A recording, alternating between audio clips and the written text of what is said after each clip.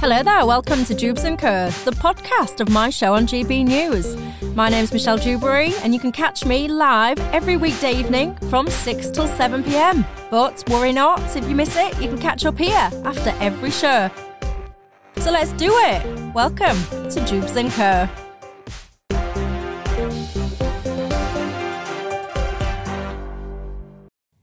Thanks for that, Polly. Well, keeping me company until 7 o'clock tonight is my panel. The leader of the Social Democratic Party, William Clouston, commentator Andre Walker and Nigel Nelson, who's the political editor of the Sunday People.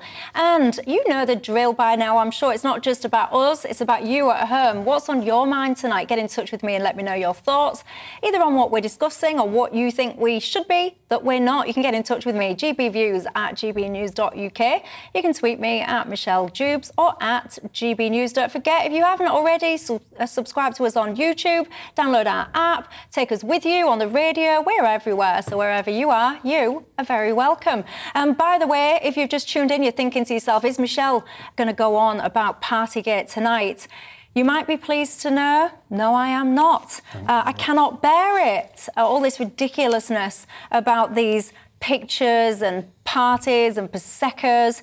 It is so absurd. I can't bear it. I don't even think I've got it in me to do it again tonight. I've always said, though, if you are a regular viewer, you'll know I've always said that if indeed there is a substantial development, then of course it would be remiss of me not to do it. So if indeed this report comes out, you know, I suppose I'll have to, won't I? I say it reluctantly, Nigel. You will have to, I'm afraid, yep. I say it reluctantly, ladies and gentlemen. This time tomorrow. I just think, anyway, that's enough of Partygate. So if you're listening and you're thinking, is she going to get into it? That's me done for tonight. That'll do. I'll cover it another day. Right. Anyway, what am I talking about? Oh, yes, I'm talking about MPs. How can I forget? So I wouldn't normally be bothered, by the way, about a resignation of a would-be Tory councillor in Preston, but John T. Campbell, what a name, he's resigned after he tweeted about how young girls smell buttery and creamy. If you missed the start of my programme, I'll save you from me reading it out a second time, but I'll put it on the screen in case you are indeed interested as to what he said.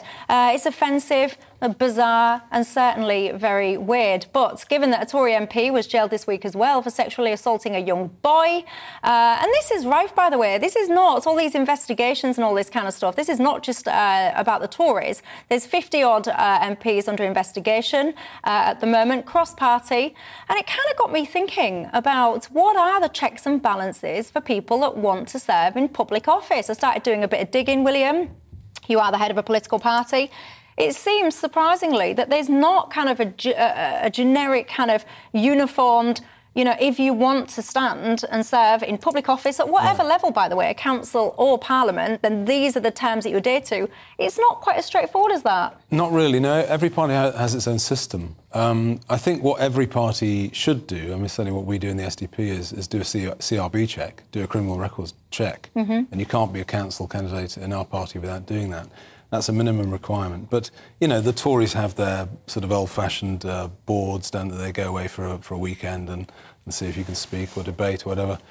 I've actually passed one of those in my brief time in the Tory party. You slipped through the net. Yeah, everyone has different systems. But, I mean, partly a story like this is very strange what this person said, but there are 20,000 councillors up and down the country. If you include parish councillors, even more thousands. So on the numbers, you're going to get some weird people creeping into the system, and parties will do their very best. I mean, even to be a member of our party, we'll check you out before you. I mean, very sensible if you join our party. But occasionally people come up, and if there's any doubt, we say no, we're not having you. Andre Walker, what's the matter with you? Because whilst he's talking, you're shaking your head. What's going on? It's just really easy when you've got 15 members to check them all out. It's a bit more difficult if you're the Labour Party. A little dig there. No, it's not a dig. And actually, you know, Nigel Farage is a presenter on this show, and he said it was incredibly difficult as party leader to justify every single person that had ever been associated with his political party.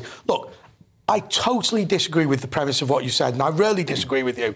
But for me, it's not about the vetting. So I'm a Conservative. I was a Conservative political advisor, worked at City Hall, worked at Parliament, all the usual caper. We do the CRB checks, we do the background checks, we get references, we get even your some details from your financial history. But the critical point is, I live in a safe parliamentary seat. When we interview you for our parliamentary seat, and I'm not criticising my local MP, if you get the nomination for the Conservatives in my seat, then you'll win. And you will win for 30, 40 years. And absolutely no interest in that beyond what happens then.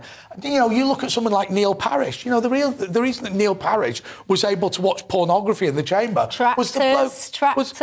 Tractors. Okay. Well, I mean, he loved tractors. Okay, but you know, you're talking about somebody who, the day he was selected for Seaton and Honiton, it was a job for life, and he was never going to be scrutinised after that. So for me, it's not about the initial checks. It's about saying, why on earth can't we, after every single term, for every single councillor, for every single MP, say you have to have a full reselection? Some parties do deselect people. I mean, Labour Party do that. But it doesn't happen very often. No. I mean, I'm sick of this phrase, it's my seat. Well, actually, you know, if you were to... I mean, you've run businesses. If you were to employ somebody for 4 years, that would be reasonable. You wouldn't interview somebody for, say, Kensington and Chelsea and say, well, here's your job for 30 years without any scrutiny. So you think that the parties, once you've successfully been elected, your reckoning is you've almost got to earn the right to keep that seat, so you would have regular kind of sanity checks, making sure that you are the right person for that job within the party. I wouldn't go as far as what you've said, though I don't particularly disagree with it. What I would say is, look, you know, you win your selection for one term of office and you have to fight it again. You know, Nigel has spent years in Parliament. He's a young lad, but he spent a few years there. But you know, you will know that there are old lags who've been there for 30 years on all sides of the divide who really don't achieve very much, but because they're in such ultra-safe seats, they're never going to be scrutinised. Yeah, I mean, the one thing you can have is if they do misbehave, you can have a recall. And a recall means that you need 10% of the electorate who would say that we'd like a by-election in that seat. So they're not, you know, they are scrutinised to an extent. And I think the problem here is that you do go through a proper process before you can become an MP, that they do go through your Twitter account, they give you the police checks, you need 3 references, and then you go through a pretty stiff selection board. But you're on about the Tories. This isn't the same for Labour, or is it? Well, it is. I mean, it's quite similar. It is broadly the same system across the board. The problem is when the system breaks down, and we've just seen that with Imran Ahmed Khan, who you've just mentioned, who's just been sentenced to 18 months, that his victim, a 15-year-old victim, wasn't 15 at the time, obviously, but he got in touch with the Tory party and told them this man was not fit to be an MP because of what he had done to him. Now, what we don't know is what happened to it after that. He made the complaint, that seems to be accepted, but the Tory party has no record of that complaint being made. Question is, why not? A serious complaint like that should go into a procedure. It should be elevated really quickly to make sure that is actually dealt with. And sorry, just point of clarity. If I'm right in thinking, Nigel, the guy that's just been jailed, the cause for concern was actually reported to the police when it happened. I think it was about 2008. It was progressed, but it was logged with the police. So actually, theoretically, that should have been quite an easy thing to sanity check. Not at all. Why? Because if you do a basic criminal records, what they call a DBS check, developer, vetting and barring, that's only going to show up spent and unspent convictions. Yeah, it's not going to show up arrests. It's not going to show up juvenile convictions. It's not going to show up cautions. Now, so that would have still slipped through the net. But remember something else about it. The reason it doesn't show up, and there will be people watching this show who have been arrested and criminally investigated and not prosecuted, who will say, well, why the hell should I be barred from public office because I was investigated and then effectively exonerated from those allegations? Interesting. See, lots of people here are kind of that point that you just made about having a job for life. I wonder if that kind of does breed a bit of a sense of, I can relax now, because I think if this, like in my job, for example, I think, right, OK, you've always got to try and do the best job that you can do. There's lots of people that will want to do this, that, the other. And I think you're always permanently on your toes. Whereas if you get elected in a safe seat, to your point, I think there are a lot of people that think, whoa, I can relax. But just to explain to the viewers what your job really is, your job is to encourage people to watch the show in order to sell advertising revenue. So what you will know, and I don't know what it is, what your viewers are every single day, and you will be updated on that regularly. Look, if this show got 1 million viewers, whatever you did, no matter how good or bad you were, that would be the equivalent of being in a safe parliamentary seat. Even if these guys are dire, they will still win. Now, that doesn't mean that all of them are dire. It just means it doesn't make a difference. It doesn't say anything about the vetting process at the start. I mean, you can have a brilliant vetting process and you still won't know something. Something will crop up. That's later. true. And that's what I talked about the population. What the interesting thing about politics is, you get stories like this about local councillors and UKIP councillors saying that, the gay marriage caused the floods, and it gets in the press. Very interesting. But what's a broader point is why MPs, people at the top, parliamentarians, appear to be overrepresented in terms of criminality than the general population. I mean, there's lots of problems. It might be because they're more highly regulated. I mean, I don't know. It could be, but do you accept it's a very interesting question? Or the nature of a person who actually decides to go into politics is a risk taker. Yes. Yeah. And I think that that's the reason that they live on the edge. The whole power thing is it really sort of infects them, and because they know that it's a very slippery slope, you can be up one moment, down the next, and so on. They take risks, and that's why sexual misconduct, financial misconduct, I think, is so common amongst politicians. But therefore, an issue for us always politically is that Parliament doesn't represent the divides, doesn't represent the hinterland. It really doesn't. I mean, Brexit proved that it doesn't. And so, on that basis, if Parliament represented the people more, were more representative, it would have less criminality. But do you know, I discovered a statistic, right, and I'm not going to say the street, but there are more members of the House of Lords living on my street than there are in Lancashire. Now, that's because I live in the southeast of England, in a town called Windsor, and that's not the royal family. I'm not talking about the royal family. But when you're talking about over-representation, there are certain areas. Now, I'll tell you what, if I lived in Kensington and Chelsea, I reckon I would probably live in a borough that had more members of the House of Lords than probably the whole of North England. But I found something interesting, and you'll know more than me if this is indeed your party, because the Tories, we mentioned that you need 3 references, but one of those references, correct me if I'm wrong, needs to come from someone within the party. Yeah.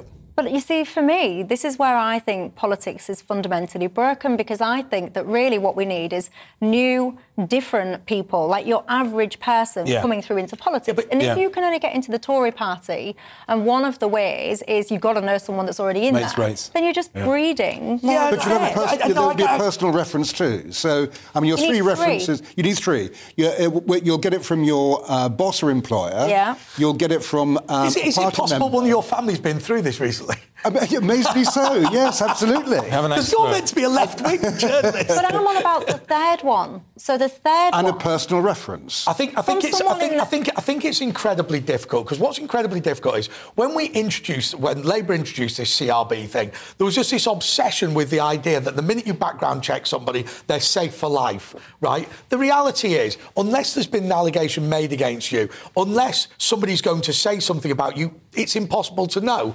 And I think the vetting is incredibly difficult. And that's why I say, and I know I'm banging on about it, that's why I say there needs to be a continual process of reappraisal. Just because I'm an appropriate person today, though I'm probably not, doesn't mean that I'd be appropriate in 1 year's time, for a variety of potential reasons. I actually agree with that. I think that it breeds, and I think the media has a lot of responsibility for this, Nigel, because we do stuff like we put MPs on I'm a celebrity, get me out of here. I think that the media in this country contribute to this whole kind of notion of that an MP is somehow a god. They seem to think that they're somehow Well, I don't think they should do that. I mean, I don't think they should go on shows like that. I think there's been hang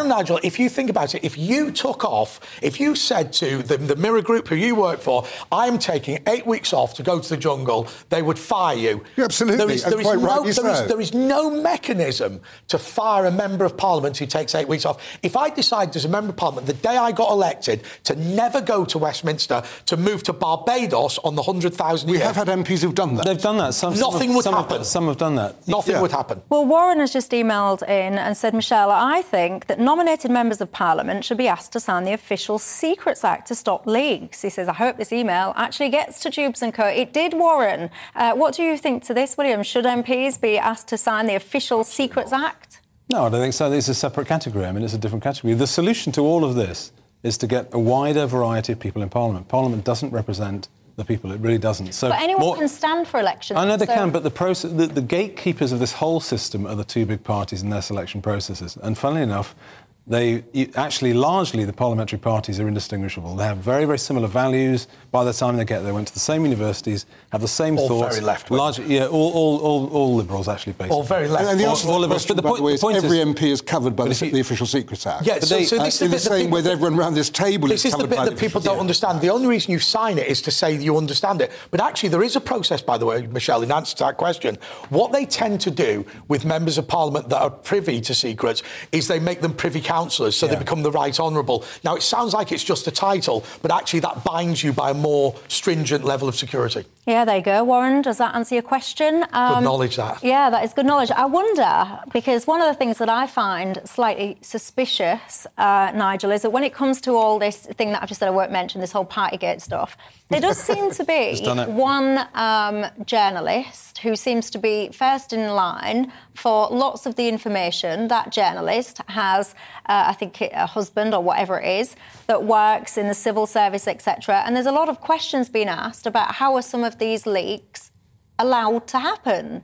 What's the answer to that? You're a journalist, you must get leaks. I'm sure there are, and as a journalist, we don't discuss our sources, as you know. So I have no idea where those leaks came from. Dominic Cummings. And I wouldn't expect to be told. But do you think that someone in the civil service or that someone close to MPs, etc., should be allowed to just leak? I mean, I remember... Well, they're not allowed to, but I mean, obviously... It happens. I mean, people I've talked to involved in Partygate, when I've done pieces about it, they've done it because they think it's in the public interest to get that material out there. So they tell me about it and I put it in the paper. I agree with Nigel. When I worked in the House of Commons, when I worked at City Hall, when I worked for local authorities, I would see it as my duty, principally as a public servant, to disclose things that are potentially embarrassing to my employer. The reason is because you're not a political party is paid to shine up a politician. A public servant has a duty to look after the public interest. But I remember, unfortunately... Didn't always do it. Unfortunately, I remember a bit too well something that I wish that I could unsee and I can't, which is that CCTV in the Matt Hancock. Do you remember I'm not talking about that. You can talk about it. No, I'm talking about that. That what I'm saying is, it was, I wish that I could unsee it. But what happens to the person who's leaked that footage? There was an investigation and they didn't find them. So there was an investigation into how that video was made. I mean, the idea that Matt Hancock couldn't see the camera on the ceiling was... No, the idea he filmed it deliberately as well. Do you know something? When I worked at City Hall, we had a major leak inquiry in our office. Right, and the reason what actually happened was one of our assembly members had accidentally installed Ken Livingstone's printer on his computer and was printing out loads of confidential. The reality is, these leak inquiries never go anywhere. Nobody has any clue what's going on. It's a waste of time. It can be necessary, though, for public servants, actually, for officers to occasionally... And they should be protected. And they should be protected. Whistleblowing is very important. Well, Joan from Devon says, Michelle, tell that guy on the left, she means you, Andre, to stop turning his back on the man far left from you. She means William. She said it's very bad manners. I don't know what I'm supposed to do. I'm going to tell him. I'm going to move the shirt back. Yeah, I'm going to tell him. I might even give him a quick slap in the commercial break. Come on, we'll sort it out. We'll see you guys. Now, let's talk strike, shall we? I didn't strike Andre, by the way. I had a little joke before I went to the break, and I've already been told on my email that I shouldn't joke about slapping So you'll be pleased to know, Andre. Have you ever happy slapped it? I left you well alone. You'll be pleased to know. I was gutted. Words. I was devastated. We had stern words in the break, so we did. But let's talk strike, shall we? Because I'm wondering, are we about to head into a summer of strike action? The biggest rail union, the RMT, has balloted its members on whether or not to strike over pay and conditions. I think actually it just closed. I think the ballot closed about 5 o'clock tonight, so we'll know tomorrow if this is going to affect railways up and down the country. This is different, by the way, to some of the chat you might have heard recently about London and whether or not tube strikes will be hitting the Jubilee weekend. With all this talk about strikes, the government is saying now it's thinking of introducing new laws to force minimum staffing numbers, which would essentially make strikes illegal. Nigel Nelson, pick up with you first on this. Where are you on it? Well, I'm absolutely appalled the government is trying to end the right to strike, because this is what it amounts to. Whether you believe in this particular dispute or not is irrelevant. That workers must have the right to go on strike, and for that strike to work. I used to be a union rep. I mean, in newspaper terms, it was a shop steward, basically. I always felt that if I'd led our members out on strike, I'd failed. So all the way through, I was looking for a way of negotiating. But the whole point of that is, without having that in your back pocket, you don't have any negotiating clout. So the right to strike should be just that, a right to strike. And if the government is bringing in laws to ruin that, to stop effectively stop the strike having any point at all, that is taking away the last bastion the unions have to be able to try and get decent conditions. And if you look at the way, over the last 50 years, the way that wages have gone down and the difference between the top and the bottom. So 50 years ago, boardroom pay would be 60 times the average worker. It's now 180 times. Somewhere along the way, someone's got to try and redress that balance, and that's where the unions come in. And we're going to come on to this kind of the whole wealthy and tax of the wealthy in a couple of minutes. But for now, before I just bring in the other two, do you think, because you just said basically you should have it in your back pocket, have the right to do that, but do you not think there should be some limits? I mean, we are in a situation now. You know, a lot of the country is on its knees. People are really struggling with their finances. We've got a war in Europe, which is going to have larger consequences here.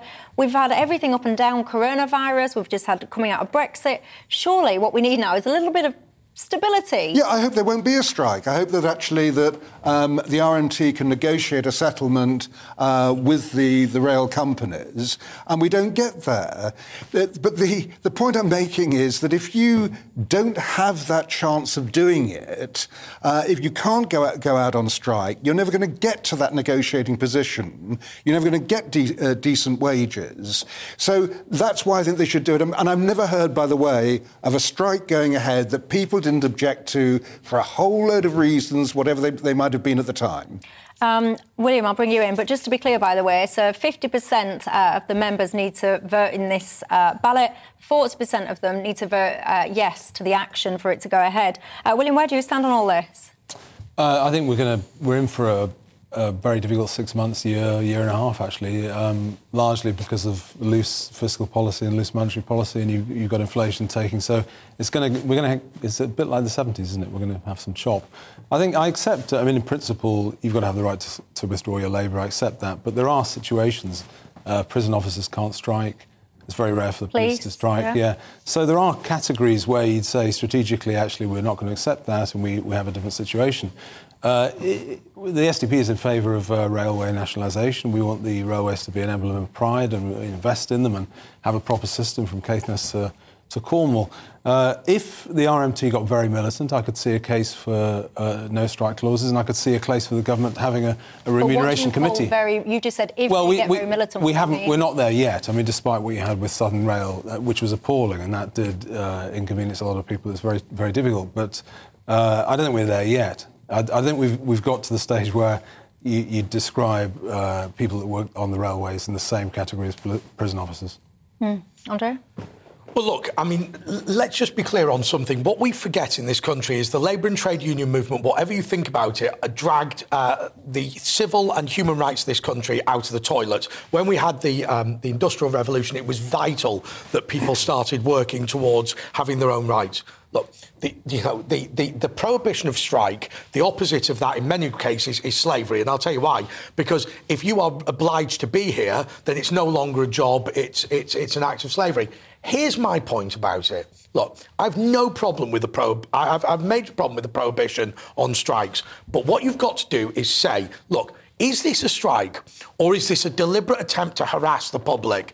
If a strike is grossly, disproportionately damaging to the public, i.e. you've got a £50 dispute on TfL and you've decided to shut down London as a result, then it's only right and proper that the trade union and its members pay damages towards those affected. So let me just say how that would work. So it's perfectly fine for rail drivers to go off on strike, but they will have to pay every single passenger for their taxi journeys as a result of them doing it. That doesn't mean they can't go out on strike. That gives them every right to do it, Nigel. I don't think... But no, I tell you why it's not nonsense. Because the reason you are doing it is because you know that you do £1 billion of damage to the economy that has nothing to do with your dispute. You pay the £1 billion. Well, Don says, I'm a retired railway conductor and RMT member, and I want to point out that these strikes are nothing to do with the drivers. Drivers mainly belong to ASLEF. This strike is RMT. It's about closing booking offices and removing conductors, making trains driver-only operated. So it's, his point there is it's not about drivers doing X, Y, Z and you making them pay for taxes. They would argue it's about safety. Well, I worked very closely because I worked for the Member of Parliament for Morecambe, and many people watching this will be aware of the Heysham nuclear power station, both of them. We worked very closely with the nuclear... Let me turn you around. There you go. Sorry. I need to be able to see this nice young man next to you as well. I keep moving. Look, it's just because I'm big, right? What you need is a smaller one here. Yeah, breathe in. Get Darren Grimes sat here. You'll be all right. Anyway, come on. But I don't know what to do now. Yeah, but I was involved with the nuclear trade unionists, and they were brilliant because what they would do is principally be concerned with health and safety issues, which, as you can imagine, in nuclear power stations is important. Look, I don't have a problem with somebody turning around as a rail driver, rail conductor, and saying, I'm concerned about safety. My worry is that why is it always the train drivers? Why is it always the rail staff? The reason is because they know they can get away with it, and the reason they can get away with it is because they can shut down the economy. And my argument is, let's stop them from doing that by making them pay the bill. Well, Liam has written in saying, Michelle, your first speaker talks utter rubbish. He means you, Nigel. Of course he does. He says a skeleton. Thanks, Liam. Yeah, he says a skeleton staff to cover the strikes to allow movement of people, passengers, is not a huge request. He says their leaders are communists and want to cause maximum disruption for all right and fair-minded people. They don't have the right to do this. Well, I mean, all I can say to Liam is, yes, they should have the right to do this, and the government are trying to stop them. And yes, there are health and safety concerns, and that would come about by getting rid of 2,500 maintenance workers, which is what they're talking about. We are talking about people who are low paid, not so much train drivers anyway. The point that it comes down to, though, the only way I can see that the government should intervene, and this is rather like happened during the general strike in the 20s, is if food is not getting through, if essential supplies are not getting through to people, it will be hugely inconvenient to passengers not to be able to use trains. But if you actually allow the passengers to use the trains because you break the strike becomes pointless. What about my right to operate the trains? Why can't the companies bring in their own workers if they want to? I don't have a problem with you withdrawing labour, but you have to give the right of the employer to bring in alternative staff. Well, then we're in this P&O situation, and the last thing we want is the railways to turn into a P&O. If that's the way industrial relations are going ahead in this country, we really are in trouble. But the system worked with P&O because they brought in terrible staff and the regulator stopped them from operating the ships. that's fine as far as I'm concerned. Well, they shouldn't have brought them in the first place. Shouldn't have done it in the first place. But it doesn't bother the passengers because there was a prohibition on them operating because the ferries didn't work. Well, you can get on insurance. Michael says, Michelle, workers should have the right to strike, but then the employer should also have the right to withdraw their employment. That sentiment coming through at the moment is people are lucky to have jobs, never mind striking. But someone here says, please don't mention my name, call me Joe Bloggs. So Joe Bloggs says, I'm currently working for this certain railway company. We have been working all the way through COVID, sometimes waking up at 3 to 4 a.m. We've had no pay rises in 3 years and the cost of living is going up. Bigger management got over 10 grand pay rises and basically said that if we want one, we'll have to earn it. He ends by putting in big capital letters, this is a disgrace, and if we don't stand up for our rights now, they will soon be going after our pensions. That says Joe Bloggs. Joe Bloggs is right. I think the other point is actually that the labour market's changed massively in the last few years. And look at ScotRail. You know, they're struggling to get enough staff. So actually the market partly will determine this. You'll have to pay people more. Where are we with ScotRail? Is that nationalised now? Or nationalised, yeah, but they're struggling. They've cut the services by a third because of staff shortages. So I think in the end the market will have something. They're offering 2.2%. And train drivers are paid very well anyway. I'm going to say something that's going to shock it, and everyone's going to jump at me. I believe in privatisation of the railways. At the moment, the railways are principally under the public sector. Those elements that have been put into the privatisation. The reality is the strategic direction, the ticket prices, all of the infrastructure decisions, all of the financing is decided by government. All that happens is you have a sign on the side of your rail car and they employ the drivers and the conductors. That is largely irrelevant. You can't. There is no system in the world. There is no system in the world that's privatised. The state does the heavy lifting. We may as well be honest about it. Get it reintegrated. Yeah, but what you said, remember, is you believe in nationalisation of the railways. Yeah. What I'm saying is it's nationalised right now. It's actually the worst of all worlds now. It's the worst. Well, that's John Major silly system, it's a hybrid. They play, trains with different colours. The heavy lifting's done by the state, and we should be honest about it. Yeah, well, that's fair. Handball says, I'm a nurse and I'm not legally allowed to strike, so surely any other public service like train drivers, etc., shouldn't be allowed to strike either. Also, lots of people coming through again, as I've just said, another one just about saying you should be grateful to have any job at all, never mind striking. What do you think to that? I told him, ladies and gentlemen, Andre, stop turning his back. He didn't stop turning his back, so look, he's gone to the end. He's on the noise. All I've done is been fat. That's it. You're discriminating against me. He's gone to the end, and I've told him if he doesn't pack it in, he can go sit in the next room. So, there you go. This is better. I can see everybody now. I've done nothing wrong. Yes, there you go. We told him, ladies and gentlemen. Right, let's talk tax, shall we? Do you want to pay more tax? Do you think you pay enough tax? A group of millionaires are lobbying the great and the good at the World Economic Forum this week to ask them to let them pay more tax. Their motive is to help reduce the gap between the richest in the world and the poorest. That's a very noble cause, some might say, but one of the things that I don't get is that you already can, if you want to pay more tax voluntarily, you already can write a cheque. And when you look at how much money has been raised that way, by the way, over the recent years, it's been hardly anything at all. So all of these people that sit there begging, please, sir, let me pay more, don't talk nonsense. You can pay more already. But that aside, William, do you think the wealthy pay more enough tax? Do you think we should be taxing them more? It's too easy to avoid tax. And on a broader question, the question of inequality generally is inequality is getting worse. I mean, we're a very, very, very divided society now. And I think a divided society isn't a happy society. So I think there are many, many loopholes which the wealthy can take advantage of. You've got offshore use of income and resources, and it's a little bit too easy.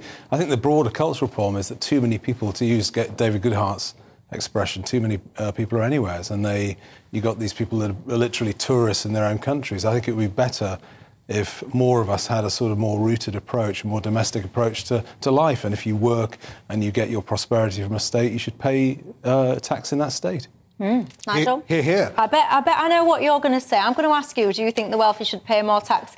If you say no to that question, I'm literally going to fall off my own chair. You would do, and I won't. Oh, there you go. And of course they should. The people who should pay the most tax are the people who can most easily afford it. So what you have here is a group called Patriotic Millionaires. Yep. It's an international group.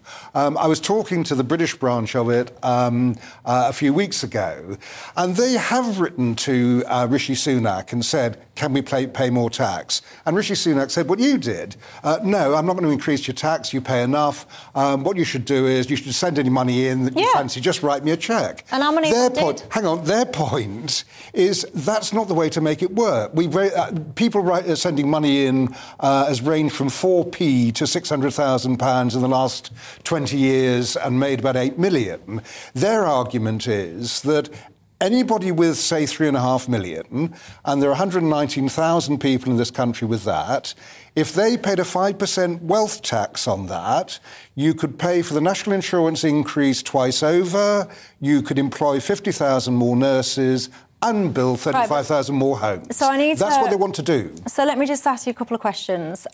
Because first and foremost, if I was Rishi Sunak, I would push back on these people. If they were saying to me, sending in a cheque is not the answer, what I would say is, no, but it's an immediate compromise. So if you're really desperate to pay tax... It doesn't make any difference. Well, of course it does. If you're putting extra cash into... No, they're talking about raising sort of 43 billion. This is what they can do through their wealth. And, one of them I was talking to was saying, look, I live off my wealth. I don't even pay national insurance on the basis of that. I want to help people who are struggling because they do. So send your cheques in then in the meantime. But let me just ask you this before I bring Andre in. £3.5 million.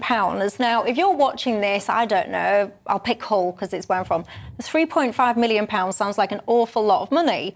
If you're in London, for example, £3.5 million, I'd be interested to know what that means. Is that liquid cash? Is that assets? Because some people could have bought a home for, I don't know, 500 grand, and it's now worth. Some of these are investments that they're getting money back on. And the actual 3.5 million, it's at least that. You're talking about people who will have 50, 60, 70 million.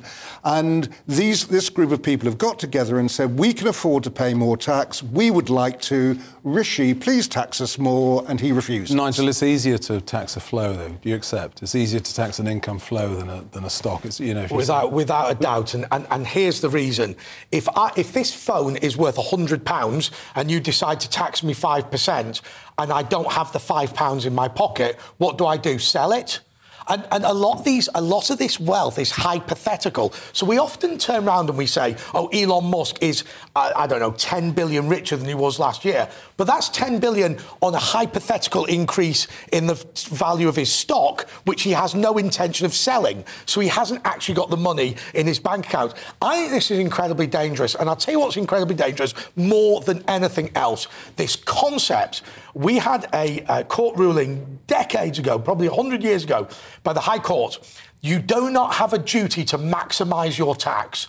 You have a right to pay whatever the minimum tax burden is. And increasingly, we are becoming a society where arbitrarily the government, the Chancellor can say, I don't like how much you pay in tax. I think you should pay more. We found it already, bizarrely, with the Order of the British Empire, where if you do not pay an amount of tax that the HMRC likes, even if you behaved legally, you're prohibited from receiving an honour.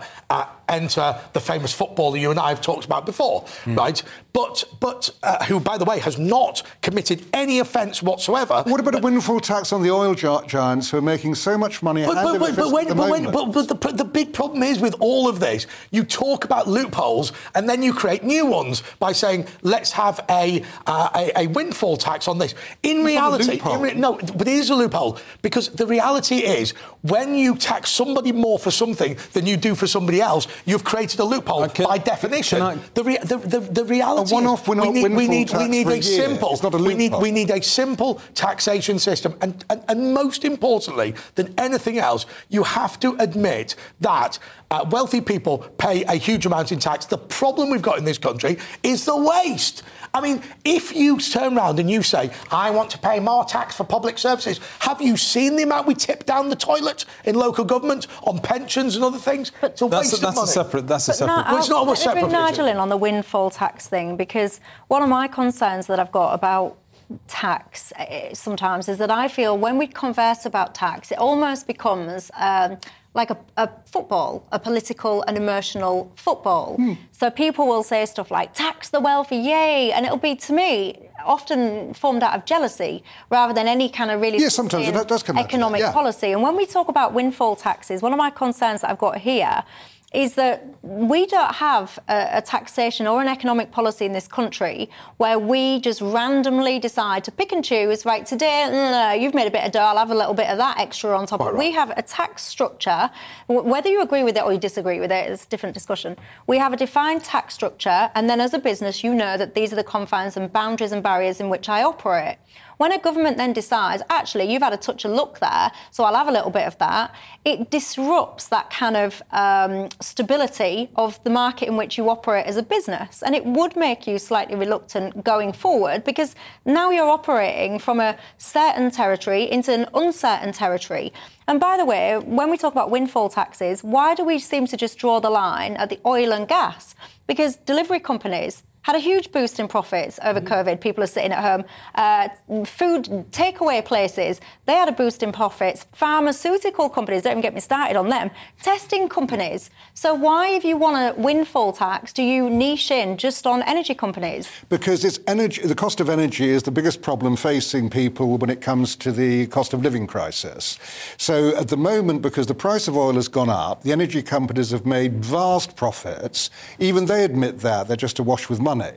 So to give them a windfall tax of 10% over a year, you're only talking about a year, that would help people with their energy bills. And when it comes down to dealing with the delivery companies, let's do that. The trouble with them, of course, is that they are offshore. But Nigel, what Michelle's point was, I think, much more sophisticated than the answer you've given, which was this. If suddenly you can be incredibly arbitrary about this and just decide, I fancy your money, then actually you come across the major problem with taxation and the reason why Conservatives like me defend billionaires, because time and time again the principle is established with the billionaires, but the other guy is you. When people are saying tax more, the other guy is you. Probably not. We're not. Very quick as you possibly can, because I've only got about 10 seconds. Well, we're not talking about the causes of the inequality in the first place, which is chief executives getting paid 60 times more than their employees, and that's wrong, and people know it's wrong. Well, there you go, and that, my friends, is a debate for another day. But for now, thank you very much for your time, panel.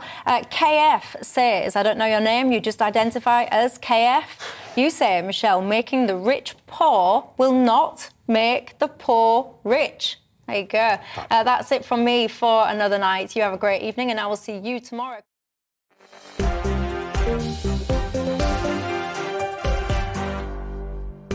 Thanks for listening to Jubes & Co, the podcast. Don't forget to subscribe so you will never miss an episode. And if you've enjoyed it, leave us a nice comment. I'll see you next time.